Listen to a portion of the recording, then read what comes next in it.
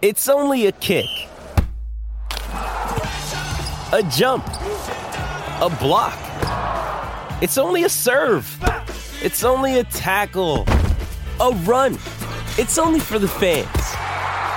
After all, it's only pressure. You got this.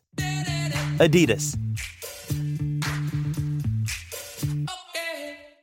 With threats to our nation waiting around every corner, adaptability is more important than ever. When conditions change without notice, quick strategic thinking is crucial. And with obstacles consistently impending, determination is essential in overcoming them. It's this willingness, decisiveness, and resilience that sets Marines apart. With our fighting spirit, we don't just fight battles, we win them. Marines are the constant our nation counts on to fight the unknown. And through adaptable problem solving, we do just that. Learn more at marines.com. Another day is here, and you're ready for it. What to wear? Check. Breakfast, lunch, and dinner? Check. Planning for what's next and how to save for it? That's where Bank of America can help. For your financial to-dos, Bank of America has experts ready to help get you closer to your goals. Get started at one of our local financial centers or 24/7 in our mobile banking app. Find a location near you at bankofamerica.com/talktous. What would you like the power to do? Mobile banking requires downloading the app and is only available for select devices. Message and data rates may apply. Bank of America NA, member FDIC.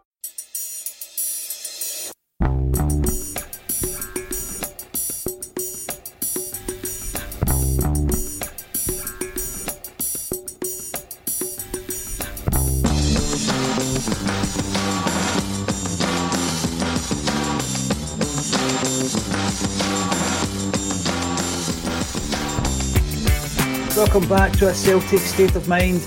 I'm Paul John Dykes. On this Monday afternoon, I'm delighted to be joined by Acsom Rabbani. Welcome back to the show. Acsom, I was up at Celtic Park this morning. The Wander Round Paradise is back, and it was freezing, by the way. I mean, the weather was bitter this morning. And we were just saying before we came on live, not a massive fan of this winter shutdown. Acsom, you need at least one game of football involved in Celtic every week to keep you going, don't you? I don't know about you, but I'm struggling. I was at the weekend. I thought, right, okay, I'll give all the FA Cup football a go. Watch a bit of the Spanish Cup and Serie A was decent, but you're just missing the fix of Celtic, to be honest. Still another 2 weeks to go. So the thing is, we probably thought we'd have a lot more transfer rumours and stuff like that to chat about, but it's been quiet on that front as well, which I'm sure we'll touch on. But yeah, definitely missing Celtic big time. No, without a doubt, and I think this is a big thing. You do rely on a lot of the business being done and the gossip and the rumour mill, etc., through these kind of times where there isn't that much football to focus on. But like you say, I was thinking about it this morning because we could have a whole show breaking down every single rumour, and we might get to that point. But at this stage, I was kind of thinking the other way. I was thinking to myself, since the advent of communicative devices like smartphones and social media and all this kind of stuff, there is such a pressure now for teams and for clubs to respond to that fan pressure every single time there's a window. Yet we've spent the last 6 months, I seem saying, we're going to have to be smarter with our transfers. Recruitment has to be tightened up. And I guess this isn't me. I'm not a bored cheerleader here, by the way, far from it. But I'm looking at it at the moment thinking I would much rather take our time on this and get it right this time round. Yeah, there's two ways to look at it. I guess on one hand, people could argue like we've known about this for months. We know the weakness areas. We know what positions we need to strengthen. Surely behind the scenes, this could have all been done so that we can escalate things and move quick so that players are bedded in, so that they're not coming in maybe a few days before the first fixture. So that's one way of looking at it.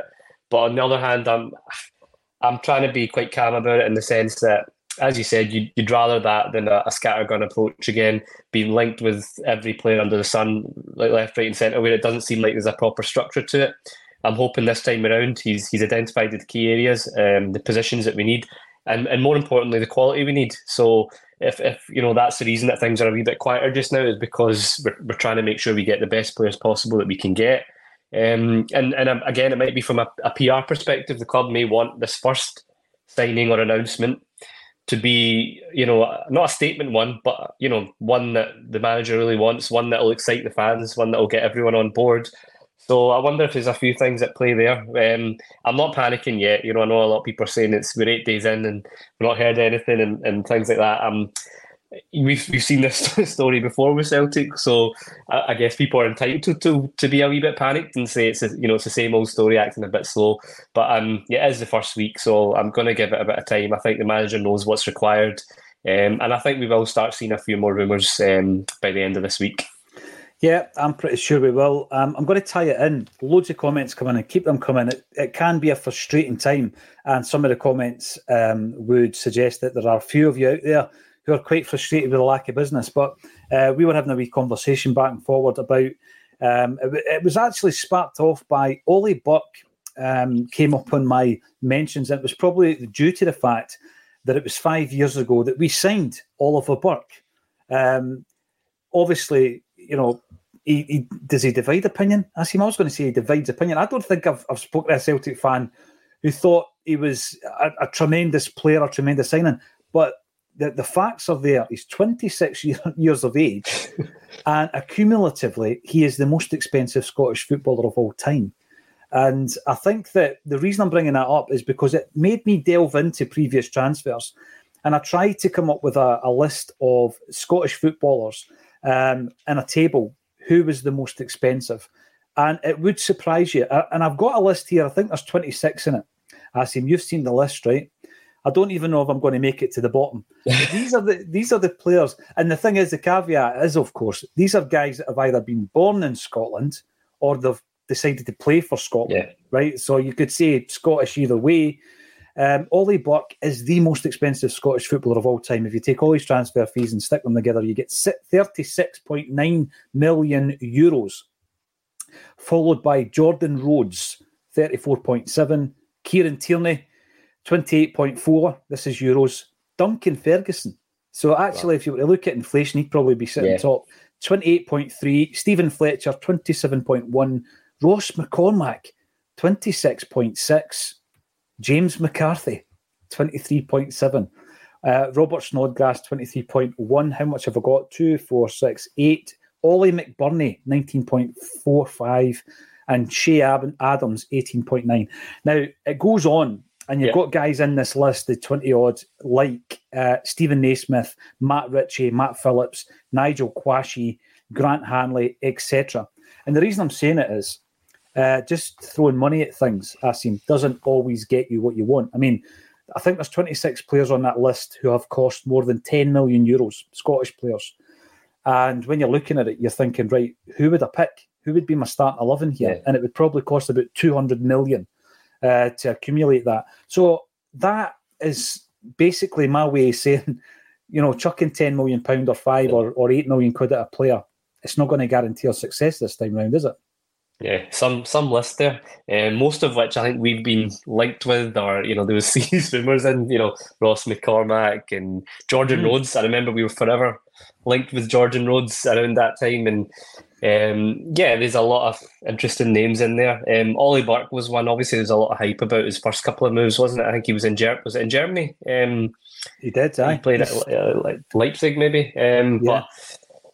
I remember when we signed him, I think it was around the same time we signed Timo Weah, and I think a lot of fans were excited about him as well. But yeah, in terms of I think it's more of an indication of just how mad the kind of spiral of fees became down south, in terms of they were just chucking big money at players, in the hope that some of them will grow into fill their potential a lot of the time.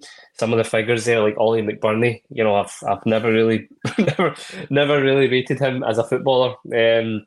So yeah, on one hand, you want us to be, prudent with how we go about our business, but by the same token, you've got a few in there that you feel like, well, I know obviously John McGinn's, I don't think he's on that list, is he? Because obviously he's only gone for really one big fee, but if he does go on to, I'm sure he'll probably smash that record at some point. But there's an example of one where when they're playing on our own doorstep, and we, I know there's been a lot of discussion about this recently as well, about certain maybe snobbery, but I think when when fans are watching these players, you see them week in, week out, or you see them against ourselves, and you can make a good judgment as to whether you think a player will be a good fit for us. And John McGinn's an example. Stuart Armstrong was another example who I was happy with when we signed them. And then you'll get others who you watch and think, right, okay, yeah, I don't know if they're actually worth these figures that are floating about for them. So it's a mixed bag within that list. But again, I guess it is a sign of where you have to be clever with your recruitment. Aye, without a doubt. And I take into account that most of those escalated figures are due to the fact that they've been playing in or bought by an English team, playing in English football. And they're buying guys £10 million plus, like, you know, it's just a squad player. Whereas if we were to go out there and make such a buy, it would be a massive thing for us. Looking through some of the comments, there's obviously quite a few people who are disappointed, I think. You know, going back to the point you made, Acsom, around the fact that we should have had them lined up. We then go into week 1 or week 2, and it's just about finalising the deal. Yeah. But again, we do have a situation where we're on a break. We've got the Asian Cup coming up, and it could well be that there is a strategy in place. You would hope that there is a strategy in place. Marquee signings, I'm not that fussed about bringing in a marquee. I think it's far more important to fill the gaps that are actually screaming at us at this moment in time. But with injuries and everything else, those situations may change. So, and Asian Cup as well, I think that will be playing into the gaffer's mind. I'm going to bring in some of your comments. David Crines, Celtic need to sign 5 quality players over the next 2 windows. I don't disagree with that. We need to see some movement in and out this month, and I'm pretty sure we will see quite a few players cutting ties with the club. I mean, that reminded me about James McCarthy when you look at the fact that he's in the top 10 in terms of the most expensive Scottish footballers. And he's obviously come to Celtic, but he's won in a long list. Acsom, you know, Ideguchi's back in the building. Yeah. He's a player that's not contributing. And I think these guys I would describe as non-negotiable. They need to be shipped out. But then you've got question marks over players like David Turnbull, for example, right? So Bernardo comes to the fore, and you think, right, he's filled a gap. That's brilliant. Hatate's away. Are we able to move Turnbull on? Because if you keep him till the end of the season, you're going to lose out on any transfer fee, but your squad will be bolstered by having a player like that there. I think that type of player is a wee bit trickier. Yeah, no, I agree, because there's still scope for Turnbull to contribute. We've seen that with his goals already this season. You know, the one at Ross County where he breaks the deadlock. There are other games where, you know, a lot of our players, they're similar still. One thing that he's unique in is he likes to take a pop outside the box and is reasonably accurate at that, and there'll be games for that. So Turnbull, whilst I think a lot of fans are now, most of them are in agreement that it's not going to probably work out for him long term now at Celtic. I think his days are numbered, whether that's now in January or in summer. But we have to be, again, clever with, you know, I don't think we should be releasing him unless we maybe got another midfielder coming in as well, because as you say, you don't want to leave yourself short for the remainder of the season. I think with Celtic as well, we tend to do that where we let some go and then we announce signings. I remember especially when Ange came in, that was kind of the way. Like Ayer was announced as leaving one day, and then the following day maybe you've got Starfelt announced and stuff like that. So I don't know again if that's something that maybe Rodgers is looking to do, is get rid of a few first before we bring anyone in. And also just in general with our signings in the last couple of years, a lot of it just comes up really under the radar, where there's not been much chat about it in the mainstream media, and then suddenly it's announced out the blue. So I think we do tend to keep our transfer dealings quite under wraps these days. So again, it's why I'm not panicking if there's not a lot of rumours going about, because I think sometimes that can be the case, and then it's just suddenly pops up and things can escalate within a day or two. So I'm looking forward to seeing if that's maybe the case as well. But yeah, with the likes of Turnbull, that is a trickier one. But there's others like Bernabe, Kwon, people that are not going to feature whatsoever, or looking unlikely to feature. I think we need to either get them out on loan or just terminate the contract and try and get rid if we can, because the squad numbers is far too much. You've mentioned it as well in terms of just the harmony within a dressing room. If you've got too many players not playing, not contributing, it's not great. The manager said before he works best with trimmer, smaller squads. So I think this window, with both incomings and outcomings, can be really huge for us. I was thinking, I don't know if it was because Tony Mowbray's in the news. He's obviously in the news because he's just got a new job. That doesn't surprise me. He's the type of guy who, at a certain level, will be a decent gaffer for a number of teams. I know that he was in for the Ireland post, but obviously he's replaced Wayne Rooney at Birmingham City. And the reason I'm bringing him up is I remember a kind of similar scenario, I've got to say, where there seemed to be a high turnover of players, incomings and outgoings. And it's almost as if you lose your identity in many ways, Acsom, and even if you've got like a hardcore in the dressing room, it's going to be hard for them to implement that mentality in all the new starters, if you like. They're all coming in. I think the difference would be in a scenario where, that Ange found himself in when he first came to the club, where whoever he was bringing in was going straight into the starting 11. So the disharmony side of things isn't there because they're playing. And I guess it's all about the mentality. He was a strong enough figurehead anyway, Ange, to make sure that mentality was drummed into them. But I definitely think it's been an issue, but it's definitely been addressed. And it's been addressed. It wouldn't have just been addressed by the likes of Brendan Rodgers, but, Callum McGregor. Even some people who have only been at the club for a few years but have only known success, people like Matt O'Reilly, I would expect him to implement that and drum that into to new players. We've had quite a few discussions recently around the fact that we're talking about all these guys. None of them are, up and coming players. And the discussion we had last week was inevitably around Rocco Vata and his future and what's in store for him. But over the weekend, I found it really interesting. It probably went under the radar, but we had a young player called Evan Easton who signed for Sheffield United. And he was one of these lads who had been playing, for the youth teams, I think under 18s and things like that. So he signs for Sheffield United. And you think to yourself, right, you'll categorise him in amongst all the other Celts that have left, at a young age, and maybe in 5 years' time, they could be playing first-team football. Well, he was on the bench for Sheffield United in their FA Cup game. He was unused, but I seen it on the socials and I just thought to myself, again, it's all about having that pathway to the first team. Yeah, it has only sat on the bench. It was an unused substitute. But in terms of his experience and the belief that he'll have that he's actually getting somewhere in the team, I thought that was an interesting one because at the moment... Hey, it's Kaylee Cuoco for Priceline. Ready to go to your happy place for a happy price? Well, why didn't you say so? Just download the Priceline app right now and save up to 60% on hotels. So whether it's Cousin Kevin's Kazoo Concert in Kansas City, go Kevin, or Becky's Bachelorette Bash in Bermuda, you never have to miss a trip ever again. So download the Priceline app today. Your savings are waiting. Go to your happy place for a happy price.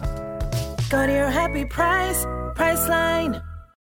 This episode is brought to you by Shopify. Whether you're selling a little or a lot, Shopify helps you do your thing, however you cha-ching. From the launch your online shop stage, all the way to the we just hit 1 million orders stage. No matter what stage you're in, Shopify's there to help you grow. Sign up for a $1 per month trial period at shopify.com/special offer, all lowercase. That's shopify.com/special offer. We really aren't in a position where it's we're going to be comfortable to introduce 2 or 3 youngsters this season because we're in a title race. And you think to yourself, when will be the right time? All these young guys could end up kicking their heels or going elsewhere. Yeah, another one I seen yesterday was Karamoko Dembele. He was playing for Blackpool against Nottingham Forest in the FA Cup, and I didn't even know he was there. But there's another one who everyone was raving about 4 or 5 years ago, I remember even. And when he first got his name, and everyone was talking, this will be the next wonder kid. And again, it just, you don't know what the situation is obviously behind the scenes, but it just seems like there's a disconnect in terms of the pathway and us really getting the best out of these guys or giving them an opportunity in the team. I remember he came on, I can't remember what season it was, but it might have been that season when Rodgers left, and then Lennon gave him his debut. I think it might have been one of the last games of the season against Hearts at home or something, and he looked really bright. And everyone was thinking, right, okay, this will kickstart, and we'll see a lot more of him the following season, and we just didn't. And it's similar with so many of our youngsters. Even just as recently, you were looking at the left back that we were looking to see come in for Taylor and Frame. And yep. So you're right. It's less likely when things are tight in the league and we're in a bit of bad form. It's harder to maybe do it. But on the same token, we spoke about in one of the previous podcasts that if ever there's a time to give these guys a chance, is when the guy in that position is not playing well. Greg Taylor was off form at that point, and everyone was saying, give Mitchell Frame a go. We have to give these players an opportunity. We have to give them some hope that there is a pathway there. Because if so many of them are seeing that, then we can't blame. I know there was, again, a lot of controversy over Doak when he left, and a lot of people had different views of who they thought was at fault in that sense. But we have to be shown to be giving players the opportunity for them to really see a future with Celtic, whereas I think in the last few years, I can't remember the last time really, before maybe, obviously Ralston, eventually kind of made his name and got into the starting lineup, but before that we're looking at like Satirni. So yeah, I think it's something we can definitely do better in terms of utilising our own. But we'll see how that goes going forward. But I was interested in seeing that yesterday when I seen Dembele, just to see how I don't even know what age he's at now, because I remember it was about 15, 16 when he was, everyone was talking about him. So it was scary. Breaking through as a 13-year-old to play basically what was second-tier football, and then making his senior debut at 16. The tug-of-war between Scotland and England, and then the career kind of goes a wee bit to the wayside in many, many ways. But yes, it was interesting to see both of those guys in FA Cup action. One of the things I wanted to talk to you about, Acsom, is that the interesting, although not surprising, stat around Celtic's attendance, and the fact that we are in a table of globally the most attended football stadiums, and Celtic Park is up there at number 15, averaging 58,000 plus, which really, when you consider the Scottish game, where we are with regards to the food chain, it's astonishing that we're still able to pull in that level. But what you would see, if you look over the last 10 years, is that our average attendance is more or less plateaued, and it always brings up, every time I see these types of lists and you're looking at the top 10 and Celtic are sitting at 15th, you think we're punching above our weight here. I always think to myself, why not stick another 10,000 on that stadium? Why not push it, Yeah.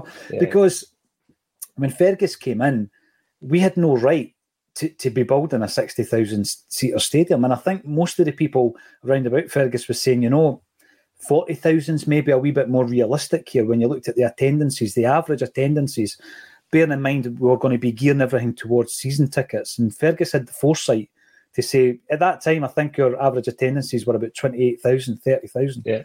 I'm building a 60,000-seater stadium.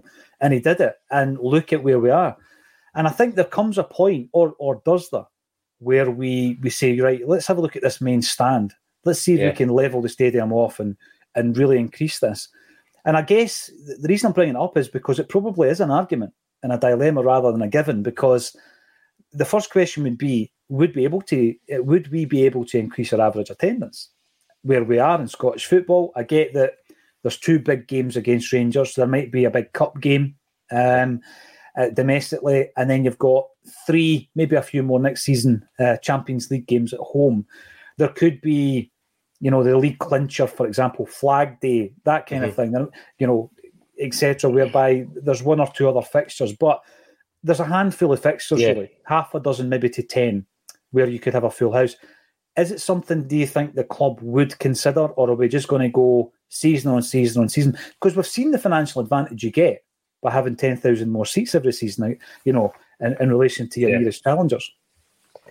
Yeah, firstly, just like you say, from an aesthetics point of view, how good it would look, that main stand, if it was just fully rounded off. I think it would just give an extra edge to all the work that we've already done. You just look at the development around Celtic Park over the last decade or so with the Celtic Way. It just looks such a nicer place. It's a better match day experience in that sense as well.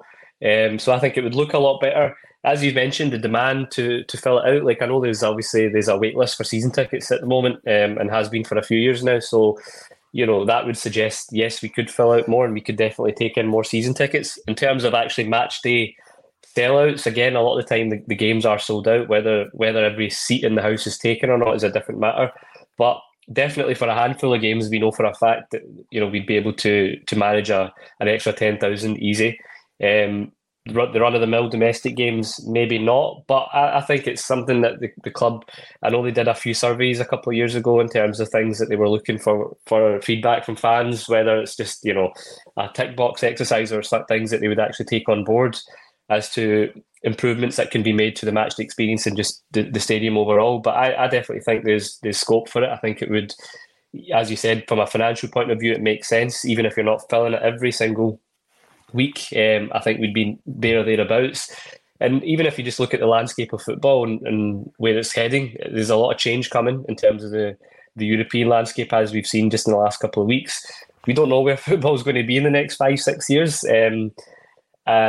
You'd like to think we're going to be part of any big changes. Some people may disagree, but Celtic are a big club in terms of the European landscape. So for me, I think, another 10,000 seats to add to Celtic Park, but take us up to 70 would be brilliant. But again, I guess that's one for the kind of number crunchers to work out whether it's financially beneficial long term. I remember discussing this because, as you say, that they've obviously done their feasibility studies and they've engaged with the fan base, etc. By the way, incidentally, anybody who hasn't seen it, Barcelona are the top supported in terms of average attendance with 83,000 plus. Borussia Dortmund comes second, 81. Bayern Munich are third with 75. Man U have got 73. Then it's Inter Milan, AC Milan, West Ham, Roma, Spurs, Real Madrid, Schalke, Arsenal, Marseille, Benfica, and then Celtic. So massive kind of jump from 58, obviously, to 83. But give us 75. I think that will be a cosy number at Celtic Park. But when they're looking at the feasibility of that as well, I remember someone saying to me that it would take something like, if it was on gate receipts only, I assume it would take, or match day revenue it was, because you've got your average revenue per punter once they're in the stadium. I think it was 17 years it would take to pay it back. And obviously it would be a massive commitment financially. Yeah. And if things aren't going so well in the park and you need a centre forward, people would say, why did you do that? Just like the disco lights, why did you invest there where we could have been investing in players? So I totally get it. But it's just where every time I see that, I think to myself, we could actually push the envelope here. And obviously it brought Alan Shearer into the discussion, talking about Celtic joining, again, the English Premiership. But, I think I'm at a stage now where I think if it was going to happen, that would have happened before now. And I always go back to the Wimbledon story where Celtic looked into buying Wimbledon Football Club when they were up for sale with the view to changing their name and their address, their strips, their crest, and becoming Celtic in the Premiership. That would have been an interesting one back in the day. I think as long as we're playing in the Scottish League, it's something that I don't see potentially happening. But like I've said earlier, we just don't know what the state of the European football will be, whether it's Atlantic leagues or Super Leagues or anything, and we don't know where Celtic will fall into all that. So it could be something down the line that if it became more attractive to others, and became more of a kind of a popular for people who maybe wouldn't watch Scottish football as much now down the line, it could be something. But if you look at most match days right now, I don't think we're not getting absolute sellouts as it is. So to add another 10, I don't know if it would work. You're right. It's a Scottish game, isn't it? Once, if and when that happens, and it might happen in my lifetime. So hopefully within the next 15 years or so. If not, it's not going to happen. As you say, we won't be making that investment. Baldy Trucker, we're talking transfers. No news is good news. I tend to agree with you there. I've got to say, I do tend to agree with that. And I think that, the big discussion points here so far, obviously, is would Celtic increase their capacity at the stadium? Would it be a good idea? And are you concerned that we haven't signed anyone yet? 8 days into the transfer window. Normally we do it a couple of days before the window even opens. Brian Lennon, great to listen in live, which is rare. Normally it's on YouTube in the car on my way home from site. Passes the time and great content. Keep up the good work. Brian, thank you very much for tuning in, because we're now sitting at 25,000 subs on the YouTube. If you're not subscribing at the moment, then make sure you do it. It's free. And as well as daily content like the Acsom Bulletin, which is a discussion between Celtic fans and a whole host of Celtic fans. I've got to say there's about 20 of us on the Acsom contributor list.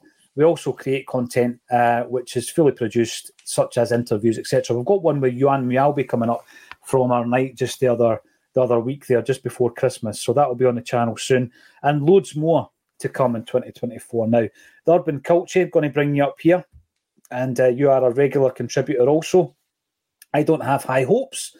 Obviously, no one was lined up or spoken to in recent months, or they would be signed up. Asim, I brought up last week the fact that Brendan Rodgers was talking about Declan Rice. And when I fired it out on the socials and asked who was the players that almost signed for us that you would have loved to have seen in the hoops, there were some tremendous suggestions. What about yourself? Who were the guys that nearly signed for us but never quite made it? Obviously, hindsight's a wonderful thing afterwards. I remember Olivier Giroud was really touted a few years back. I think he was, I can't remember where he was at, Troy maybe or something like that. And then he went to, was it Montpellier? Montpellier, yeah. And yeah, I just remember we were really closely linked with him. And this was obviously, he had a kind of really decent breakthrough season. And I think by all intents and purposes, we did everything we could. I think it was more from his side that he chose to do another year in France, and obviously the rest is history. More recently, Ivan Toney, he was another one that I just really liked the look of when I watched his kind of, again, I'm sure at that point, I think he was at Peterborough. So again, it's just it's one of those you have to sometimes take the punt at that point, before they become out of reach. John McGinn's another one. They were the kind of three more recent ones where really you see them grow and how much they've gone on to do afterwards, and you're just like, so that one's probably the sorest one, because it's a Celtic fan playing in your own league. It was for what, 2-3 million. You just felt that it was a tailor-made. For me, I always used to think he's the perfect replacement for Scott Brown. Yes, and I just thought, you know what, he would have been ideal. I get accused by a lot of people, like even just within my friends group, of, like you mentioned, that snobbery where I don't often rate a lot of players in our own league, and but with certain players you can just tell their quality, and you can tell they're tailor-made for your club. And I just thought John McGinn was a perfect fit. So he's probably the one that universally I think a lot of Celtic fans are really frustrated at, because that was our own doing.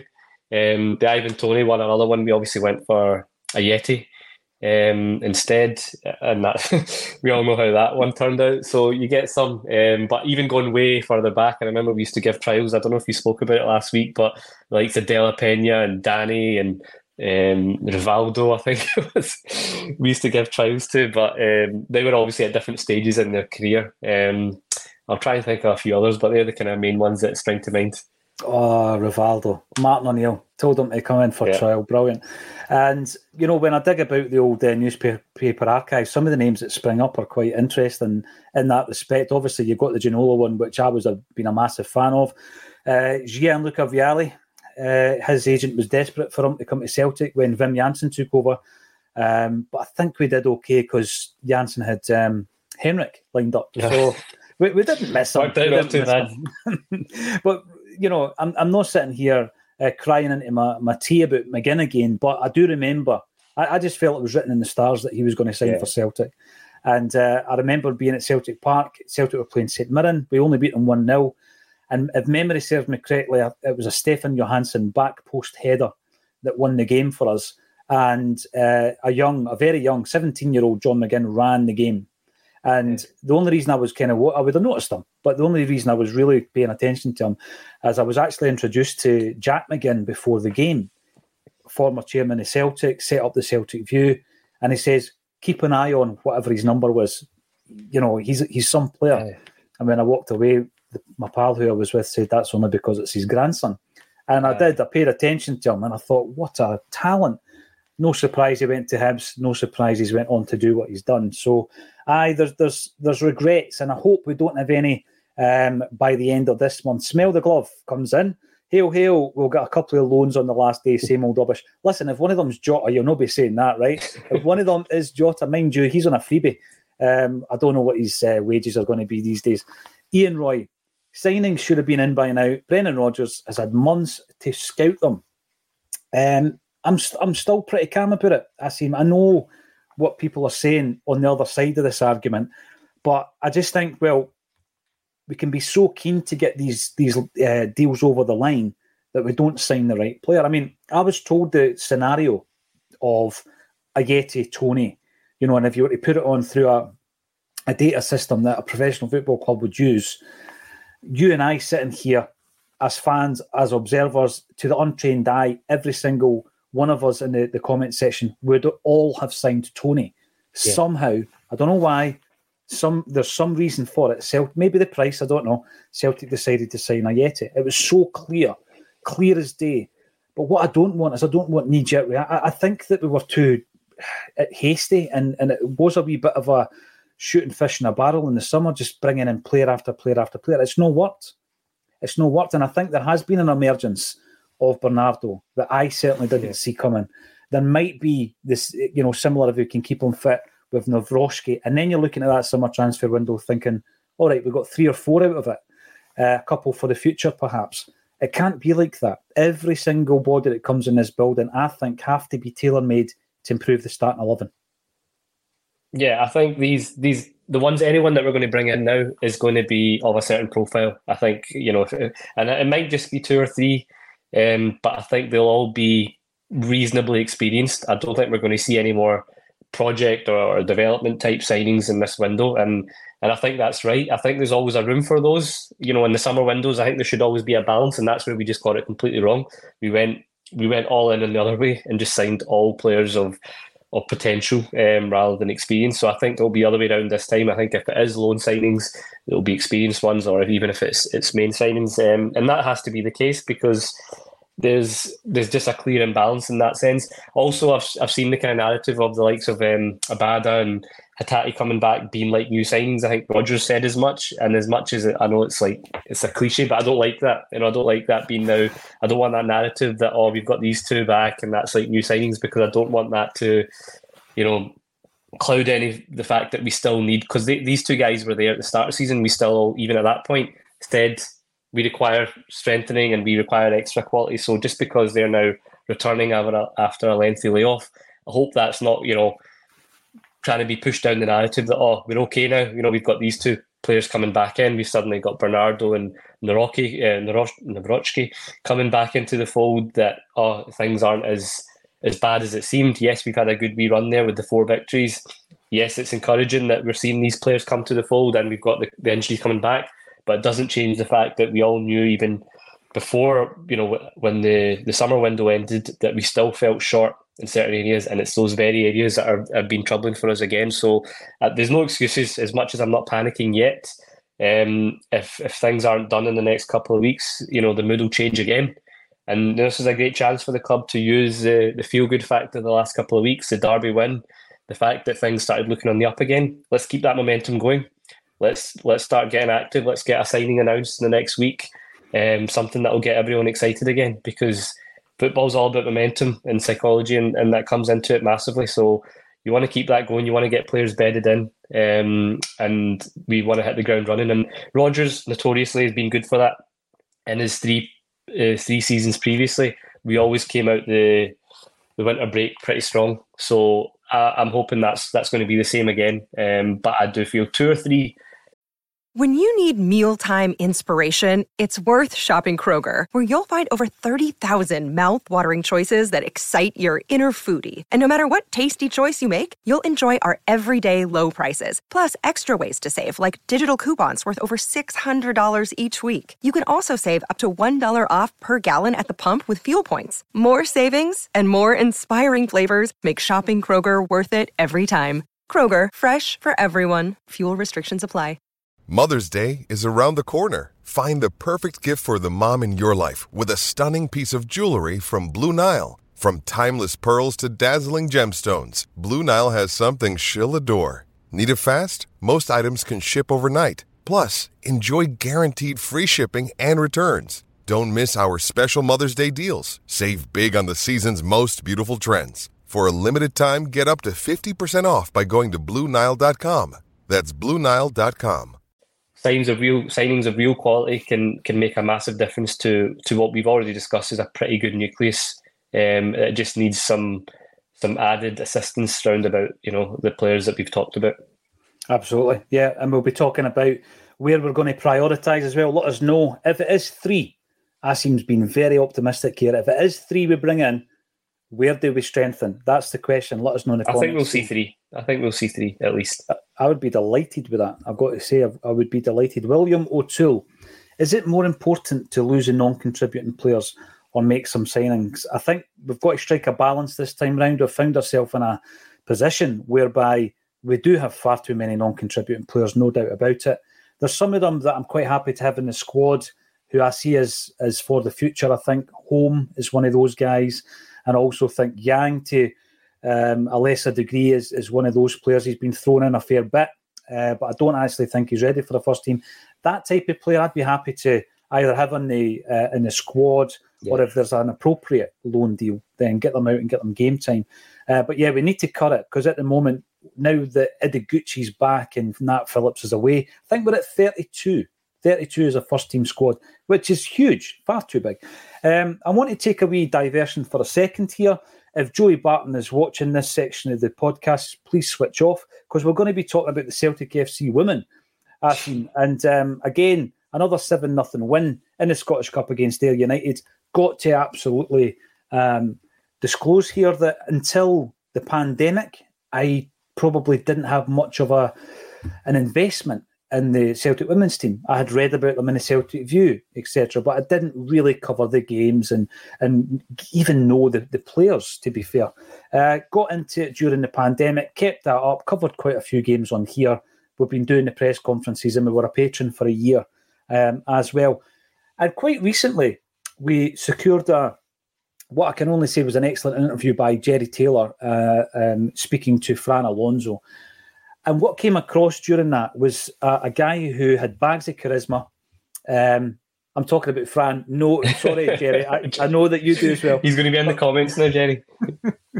Fran Alonso, bags of charisma, personality, and he had a real vision, like a proper vision about where he was taking his team.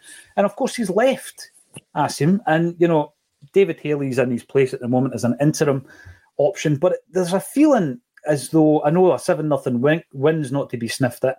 There just seems a feeling that there's been quite a lot lost with the departure of Fran. Do you think that might affect the interest levels as well? Because he really did get people to buy into this, didn't he? Yeah, he's a great character. He just comes across really infectious. He really resonated with a lot of the fans. I remember some of the scenes of when they were celebrating towards the end of last season, one of the cup victories, and I think everyone just really liked him. It looked like the squad really liked him. I think this has maybe been coming. I don't know too much about it, but I remember in the pre-season, I think Natasha from the Acsom mentioned that we had lost quite a lot of players. There was a lot of transfers going out the way, and it just seemed again from a position of strength where we could have really backed the team and kind of gone, because we obviously narrowly missed out on the title in the last minutes or last seconds of the last day, but it looked like the nucleus was there again of a good squad, a manager that was settled and happy, and rather than strengthen from there, it looked like we lost a lot of players, and that might be a contributing factor as to why Fran probably thought he's done as much as he can. He's taken them as far as he can, and that's why he's taken the move. But yeah, there was a lot of interest. I remember some of the scenes that when the trial, the Celtic wall was trialled for one of the fixtures as well, wasn't it? And you see how much of a success that was. So there was a growing interest there, and you just don't want to. You hope that this is not maybe going to lose that momentum again now, just with the departure of Fran and a lot of the players that had left. So yeah, it's one to see where it goes from here. But it just seemed like the momentum was growing. So it is a big loss for the team and for the club. Yeah, and the club were pushing it, of course, getting people in the ground, playing some of the games at home. My suggestion was always, if you're a season ticket holder, maybe you should be also allowed to go and watch the women's team just to get you introduced to it. I seem not to say that it's lesser importance, just to get you in the ground, get used to it, see that it's more of a kind of family get-together in terms of the atmosphere at the games. And I felt that it was all moving in the right direction, but there definitely had to be an increase in the budget. Something that Fran touched on at the interview, incidentally, is on the YouTube channel. Go and check it out. He speaks to Jerry Taylor about his entire career. And that was just probably a couple of months before he left. So quite a good insight from Fran Alonso, and we wait with bated breath to see what the next move is for Celtic women's team, who they're going to replace him with. I want to bring this up, right, because, we've had a bit of fun over the last couple of weeks since the 30th, and that's football, Asim. That's what it's all about. You've got to stick the boot into your rivals. Of course you do. I mean, what kind of football fans would we be if we didn't? But the aftermath of that, now that we're able to actually look at it, is it's kind of going back to bite them in the backside, I think, because, right, I think we're all for SFA reform. I've been speaking about it for years on Acsom. We've had various ideas and concepts about, what would work better in this game in Scottish football that we've got in our hands that is so popular. There was the recent table again came out talking about the attendances in Scottish football in comparison with other European nations, and we're always up there. Listen, a massive part of that is the fact that there's a game of football every week that's going to be attracting 50 or 60,000, sometimes 2 games every single week. But what's then happened is I find it interesting that we were called internet bampots not that long ago. Anybody that kind of made that transition from the world of fanzines into podcasting and all that, internet bampots. No credibility. This is what we were labelled, kind of thing. But what I found interesting is that there seems to have been a change in attitudes in the way that this is now being reported. And in the mainstream now, people are talking about SFA reform, the fact that there's a lack of transparency. And it's all really kicked off again since the game against Rangers, whereby they've been unhappy with the penalty that never was a penalty. And they've pushed it so far. So we've gone from an issue with the process. Right, okay, they've got an issue with the process. I think we would all agree that there is an issue with the VAR process, right? But it's the way they've gone about it, Asim. And I think that the masterstroke in all of this is James Dornan, the MSP, who has submitted to Holyrood the motion calling for SFA reform. And I think when I look at that, and I looked at the instant reaction online, a lot of people misunderstood what he was doing. And then it took quite a few people to actually then explain this is actually a bit of a masterstroke. I don't know how far this is going to go, but they've shot themselves in the foot here, Asim, because if there had been any sympathy for them, I think that is dissipated through the demands for VAR audio and the demands for Willie Collum not to referee or officiate a game involving Rangers. But it's gone higher than just Scottish football authorities now, or it may well go higher than that. And to be quite honest, if they do get reform, then we'll all be delighted, because I don't think they're fit for purpose anyway. I don't think that our officials are. I don't think the implementation of VAR has been good enough. So if all of these things need to be looked at and completely torn up and restructured, then I'm all for it. It's the funny thing is, it's stuff that we've been calling for years. We've been saying this for decades now, that the incompetence or blatant cheating at some points is there for all to see. But we were called paranoid. We were accused of paranoia and just basically not taking. Like, the thing is, we complain sometimes even when we've won games that's the best time to actually raise issues with referees, because it sounds like you're bitter if you've just lost a game. But we've had instances for so long where we could point to issues of incompetency or, just like you say, blatant cheating, things like that. And it was brushed under the carpet. And now we've got one instance, or not, anytime this happens with them, anytime that they're on the receiving end of, well, like this, in this instance, it's not even a wrong decision. That's the most baffling and hysterical thing about all this. They're complaining about a decision that was ultimately correct, yet they've gone gung-ho with this. So at first it was funny, to be honest. I was loving the meltdown, but it just got boring towards the end, because it's just, you can't reason with people without logic. And that's what it appeared like. Any discussions I had with people, it was just, they were just not getting the actual point. They were refusing to even address it. It was just a case of, everyone's against us. But as you said, if there does lead to a reform, if it does lead to actually addressing the issues that we've said for years, then that's good news for us. I remember when VAR came in, I thought that would have been good for us as well, but it turns out it's not been, because you thought, right, okay, this will minimalise the human error or error that we perceive to be error a lot of the times. But if all you're doing is putting it in the hands of someone else to make those same incorrect decisions. I was watching some of the FA Cup games there without VAR, and I just thought it was a breath of fresh air watching games without VAR again. But I think it's here to stay, so I don't think that's going to change. But yeah, if we're going to look at making drastic changes again and addressing these issues, then yeah, I'm all for that as well. Yeah, and it goes back to what we're talking about. This is a game here that is definitely punching above its weight. And the massive reason for it is because there's two hugely supported football clubs in Scotland. And we've got a product and the authorities don't know what to do with it. They're certainly not fit for purpose to manage the product that they've got. They never managed to market it properly. No. We went seasons without sponsors for some of our main trophies. I mean, that's unthinkable. You imagine any business on the planet where that was your job and you failed to get a sponsor, you wouldn't be in a job, right? And, when it comes to marketing the game for broadcasting deals, etc., we're always taking the crumbs from the table. And I think that that's one aspect of it. The way that the game is officiated is huge. The way that the Blazers are so out of touch is massive as well. And I do think that there needs change. And every single time there appears to be a forward-thinking individual in Scottish football, it's not as though they ever get promoted to top positions. These ones that are actually creative and diverse in thought, they go nowhere in Scotland because, they'll need to get a job somewhere else because we don't embrace that, Acsom, do we?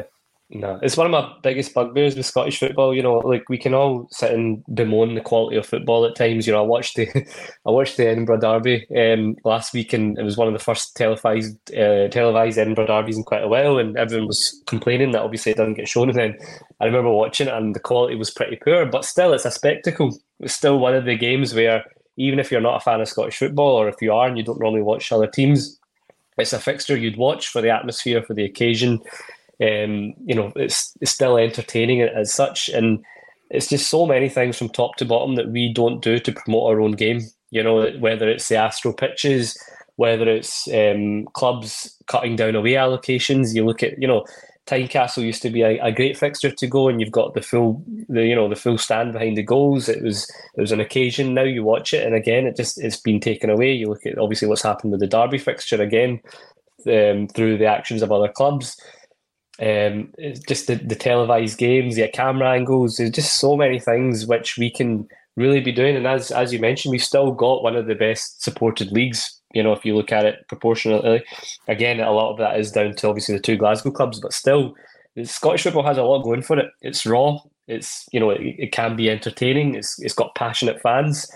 There's so much there that we can do to try and promote our game. Yet, whether it's pundits, whether it's media, whether it's the club owners, whether it's fans, we seem to try and belittle it as much as we can, or do things which take away what makes it so good. And it's just really frustrating because I do feel that someone forward thinking, someone with bright ideas could really, really market the game so much better and bring in more money, bring in more audience, and really take the game forward. But it just seems like we've got the same guys that have been running the game for decades now that are not willing to change and not willing to do things that can better the image of the game up here, which genuinely I think it's got a lot to offer if marketed and things were done correctly.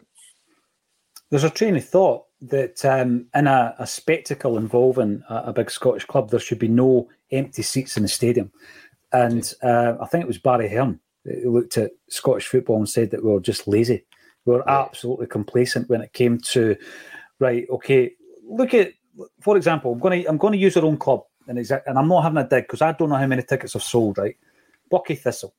So when that draw is made. Okay, round two. Name something that's not boring. A laundry? Ooh, a book club. Computer solitaire, huh? Ah, sorry, we were looking for Chumba Casino. That's right. ChumbaCasino.com has over 100 casino-style games. Join today and play for free for your chance to redeem some serious prizes. ChumbaCasino.com. No purchase necessary. Void where prohibited by law. 18+. Terms and conditions apply. See website for details. Lucky Land Casino, asking people, what's the weirdest place you've gotten lucky? Lucky? In line at the deli, I guess? Aha, in my dentist's office. More than once, actually. Do I have to say? Yes, you do. In the car before my kids' PTA meeting. Really? Yes. Excuse me, what's the weirdest place you've gotten lucky? I never win and tell. Well, there you have it. You can get lucky anywhere, playing at LuckyLandSlots.com. Play for free right now. Are you feeling lucky? No purchase necessary. Void where prohibited by law. 18 plus. Terms and conditions apply. See website for details. You as a football club have to have a marketing strategy, because that game's not going to sell out itself, right? How do you get bums on seats for that game? All I've seen is a couple of emails that have come in, obviously sent out to the season ticket holders, and a few social media posts. That's not going to sell a game out, Acsom, right? And I think that there needs to be a completely different approach. I suggested a few years ago that when you look at the amount of senior clubs in Scotland and the amount of stadiums with facilities that we have in Scotland, every single one of them should open up for the community at Christmas, for the homeless, for the vulnerable, for those who are underprivileged, to go in for a hot meal, a shower, etc. And it was brilliant to see that quite a few clubs have actually started doing it. I know Celtic opened their doors on Christmas Day, Hibs do it. But my point was, if you look at the stadiums all around the country, there's going to be a stadium, or a few stadiums in every region that could actually, appeal to the community. And that kind of thing as well is dead important. But yeah, it's diversity of thought and creativity and ideas, and we don't see enough of it. Odd Bob, Defo, SFA reform needed for our game, sell the game better. I totally agree with that. We've got Brown Warrior coming in as well. Get rid of the Blazers and replace them with younger men and women who have a real desire to move our game forward in a positive I know another manner. discussion that's kind of been doing the rounds for years, which is obviously expanding the league. I don't know your thoughts on it, but it's something that I've always been in favour of. I just think, you add a more. We've got far too many clubs in the Scottish system as it is, right? But then that's where we're at for the population. But there are some big clubs, likes of Falkirk, Dunfermline, Dundee United, not currently playing in the top flight. I think we've got enough there to expand the league to maybe 16. Come up with some creative ideas. It then gets away the monotony of playing the same teams 3 and 4 times a season. It gives a bit more freedom to teams that are maybe, really scared of relegation and the damage that can do. If you've got more spaces, more games, more clubs, I just think it could then promote maybe more players, clubs using younger players, things like that. There's a number of pros that can come with that, and again, it's just something I've thought for years that we could have looked to have done, but it's just never came to the table. I don't know your thoughts on that, but I think it would be encouraging. Again, bring anybody outside of Scottish football in to look at the game, and that's one of the first things they would try and do. I think top 2 leagues expanded and all the other leagues regionalised. Once it gets beyond the top 2 leagues, clubs struggle financially. I mean, I'm talking even for travel and all this kind of stuff. So you make the divisions below that regionalised, and then obviously a playoff system to get into the what would be the second tier. Absolutely, 100%. There's always that argument around, but broadcasters want 4 games. Yeah. There are ways around that as well. I mean, the chances are we're going to meet them in a cup, right? Yeah, exactly. If you look at the average over the last however many years, and they could even do some kind of thing similar to the English game. You know how they do the Charity Shield before the season, or maybe at the end of the season, where you're guaranteed that you're going to get Celtic versus Rangers, aren't you? Because we win everything, or you're second in everything. So there's ways around it. Whether or not we're open to these ideas is what my main concern is. Now, Ewan Boy Martin reckons that there's going to be a high-profile loan signing this month, possibly a winger. It's interesting how we brought 3 wingers in, and there's going to be 3 wingers away to the Asian Cup as well. And all of a sudden, you're looking at wingers. Never thought for a moment we would need a winger. But what's your number 1 priority position? Striker. Yeah. It's a striker for me, and it's a left back. And that's me convincing myself, Acsom, that we're going to bring in 2. If we get 3, and I'm going to come back to the goalkeeper in a minute because Brendan's already spoken about goalies, and it seems, if you want to read between the lines, it seems as though that's not going to be a priority in January, and that's maybe been kicked into the long grass for summer. I don't mind that personally. I think out of the positions, goalkeeper would have been one that I would have said in summer if we were going to really do it, like last summer. But at this stage, I think Joe Hart will do fine from now until the summer, and then we can look properly. We can start looking now, but I don't think it's the most urgent pressing matter. For me, 3, and if it was a 3, it would be left back, winger, and then probably centre forward, striker at the moment, just because we're in a Kyogo injury away from being in a bit of bother there. I know we've got Maeda and Abada who could potentially go into that role, but again, how am I totally confident with them as options going into crucial games as a striker? Ideally not. You'd want a centre forward. So obviously we've got O, but he'll be away for a few games. And I just think, we need to get the ball rolling in terms of the key areas that we've addressed left back, and also still think we're still requiring that really athletic, powerful defensive midfielder position. But we've got quite a few midfielder options now as well. So again, I don't know if that will be priority just now. But it's interesting because we've not really been. I think the main one that we've been linked with recently is a centre back, McKenna.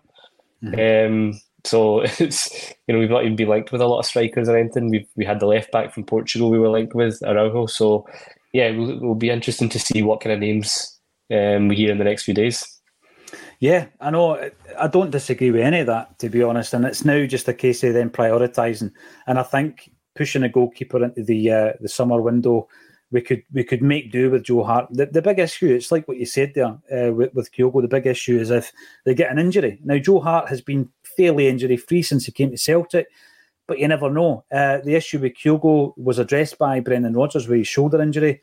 He says that at some point he will require surgery, but it's not imminent. If it had been, he would have had the surgery. So people have been asking about his injury, but we have seen it. I mean, even this season, was it against Dundee at home where it's popped out and he's gone off? The 3-0 game. He's came off to get it popped back in. So we know that is a priority, and we wait with bated breath. Is it all about timing? Who knows? No signings yet, says Thomas Burns. Should we be worried? Well, as the tagline says, no, don't worry about it. It's all about timing, because there's going to be a lot of players offered to Celtic. This is the thing. There's going to be a huge amount of players offered to Celtic from agents, and it'll be a case of cutting through all the madness, as I've said there, the transfer window madness, to find the nuggets, to find the diamonds in the rough. John Sweeney, you're in the comments again. Good to see you. Striker and a left back are a must, and another right winger. I think when we buy wingers, we tend to buy them and they can switch. But if you're asking me who your strongest two are at the moment, I don't think it's an immediate answer I'm going to give you. No. Because what you've got is you've got the inconsistency, I think, of Palmer. People might say he's not inconsistent. I think he is. He can go missing. In game, you've got Abada, who's barely played this season. So we're basically, we're basing that on his stats of the previous 2 years. Maeda, I like Maeda, by the way, but I don't think he's had his vintage season this campaign. And then the guys below that, I think there's a drop in quality once you come to Yang, Forrest and Johnson. So I think we can accommodate another winger, but it would probably result in one of the guys I've just mentioned leaving, i.e. Mikey Johnson, and maybe even Yang going out on loan, because Tellio as well. There's been chat of Tellio. Tellio, so far off the radar, I forgot to mention him. Maybe he's the guy that needs to go out on loan. Marco Tellio, no disrespect to him. I know Jared's a big fan. He's seen a lot more of him than I have, but it's just not got going for him. So guys like that and Kwon, who are not going to play, get them loaned out. Before the show is up today, though, Acsom, it's a Monday. I want to talk about Liam Scales. So for the next couple of minutes, Liam Scales is in contract talks with the club. And I never thought 6 months ago I'd be sitting here saying this, because I just, I took it for granted he was on his way. And in many ways, his form has affected the beginning of Nawrocki's Celtic career, as has injury, of course. But it's been the re-emergence of Liam Scales that's taken us by surprise, I guess, except for James French, who's seen it coming, that has prevented probably even the game time in Nat Phillips, who went away back down, completely off the radar, no announcement, away back down to Liverpool. Liam Scales has been brilliant this season, and I think he deserves a new contract. It's a no-brainer for me. Yeah, I was a latecomer to the Liam Scales fan club. I seen James mention it the other day. He's obviously called it right from the off, and in fair play, because there's probably not many others. And look, that's the beauty of it all. Everyone gets a fair shot at it. I know sometimes we as fans can be guilty of being knee-jerk if someone doesn't hit the ground running, but you like to think we all back our players, and obviously with Scales it did look like he was further off. I remember I was abroad for the Rangers Celtic game, the 1-0 earlier in the season, when he was put in for that game, and I, like probably many others, were just like, we're going to struggle here big time with that centre back pairing. And he's just gone from strength to strength since then, and that just shows you, like, it's very much all about mentality and attitude, because we've had a number of players in that team who've been given quite a few opportunities and just haven't taken it. And here you've got a guy who's kept his feet on the ground. He's even just watching his interviews, he comes across really well. He comes across really grounded, like he's just taking each game by game.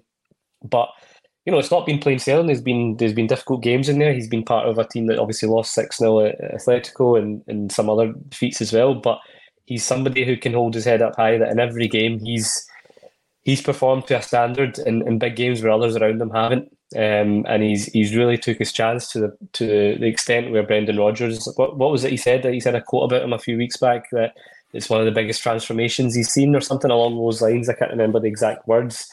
But it's a testament to Liam Scales and his personality and his ability, which, like you say, that I and a lot of other fans probably didn't think he had these levels to go to. Whether he can now push on from that is the test to him now, whether he can maintain and then push on, because now he's obviously going to have competition with Navrachny coming in as well. But what I found most encouraging about him is when we've had, in the absence of CCV, usually is when things crumble. But Scales has almost taken on that leadership role where he's had to partner so many other different centre-backs, but he's been the one constant, and he's been the one, consistent performer in that back line all season. Obviously CCV's been injured a lot, but I can't be higher in my praise for what he's done. But obviously the test is whether he can push on to that, because, without trying to not be negative at all, I think he's been brilliant. But my argument would still be, if we're going into the Champions League again next season, I'd probably still want someone maybe even better than Liam Scales, because, again, that has to be our aspiration. We should always be looking for better. I think he's more than showed that he can be a good squad player now, and a deserved starter at the moment, 100%. But going forward, I think, that's the level. Now he's set the standard, and he needs to keep that going. Yeah, I absolutely agree with that. And it's nothing, for me, it's no disservice to Liam Scales to say that, because I'd say the same. That's where I am with Greg Taylor. And there's other areas of the park you're looking at, you're thinking, if we really want to progress. I think at the beginning of the season I said, I've got 5 or 6 players that I'm really quite confident with going into a Champions League game. I'm not saying that they are Champions League quality insofar as they're going to win a Champions League. But as a Celtic player, I'm happy with a core group of 5 or 6 players. The rest of them can be improved. So I think that's natural to Celtic. In every transfer window, you should be looking to add that 1 or 2 top quality. And I think that's what we're talking about when we talk about quality. Guys that going into a Champions League game, you think, right, these guys have got it. They'll be able to deal with this. And some of them will surprise you. Some of the players will surprise you. Did I think Matt O'Reilly was a Champions League quality player when we signed him from MK Dons? No chance did I think that. And he's come through, and he is the best player we've had this season. So folk will surprise us. Listen, it's been an absolute pleasure to catch up with you again, Acsom, along with 900 plus commenters in the live stream. I get that 12:30 is not ideal for everybody. We'll have plenty tuning in after the event. Thanks everybody for your support. As always, leave your comments in the comment section. Please do that. And if you want to support what we are supporting this year, we Jamie Tierney, the link is underneath this video. Tune back in at 6 o'clock tonight, where I will go for a wander around paradise, a very cold wander around paradise, but it's back. So join us at 6. And all that's left for me to say this afternoon is thank you once again to Acsom Rabbani for joining me on A Celtic State of Mind.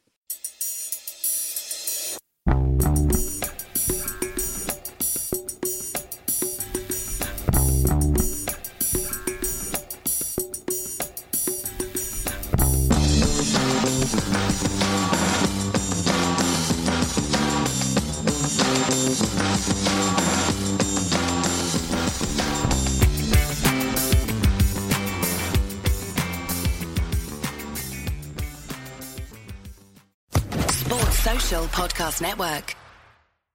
With the Lucky Land Slots, you can get lucky just about anywhere. This is your captain speaking. We've got clear runway and the weather's fine, but we're just going to circle up here a while and get lucky. No, nothing like that. It's just these cash prizes add up quick. So I suggest you sit back, keep your tray table upright, and start getting lucky. Play for free at LuckyLandSlots.com. Are you feeling lucky? No purchase necessary. Void where prohibited by law. 18+ terms and conditions apply. See website for details.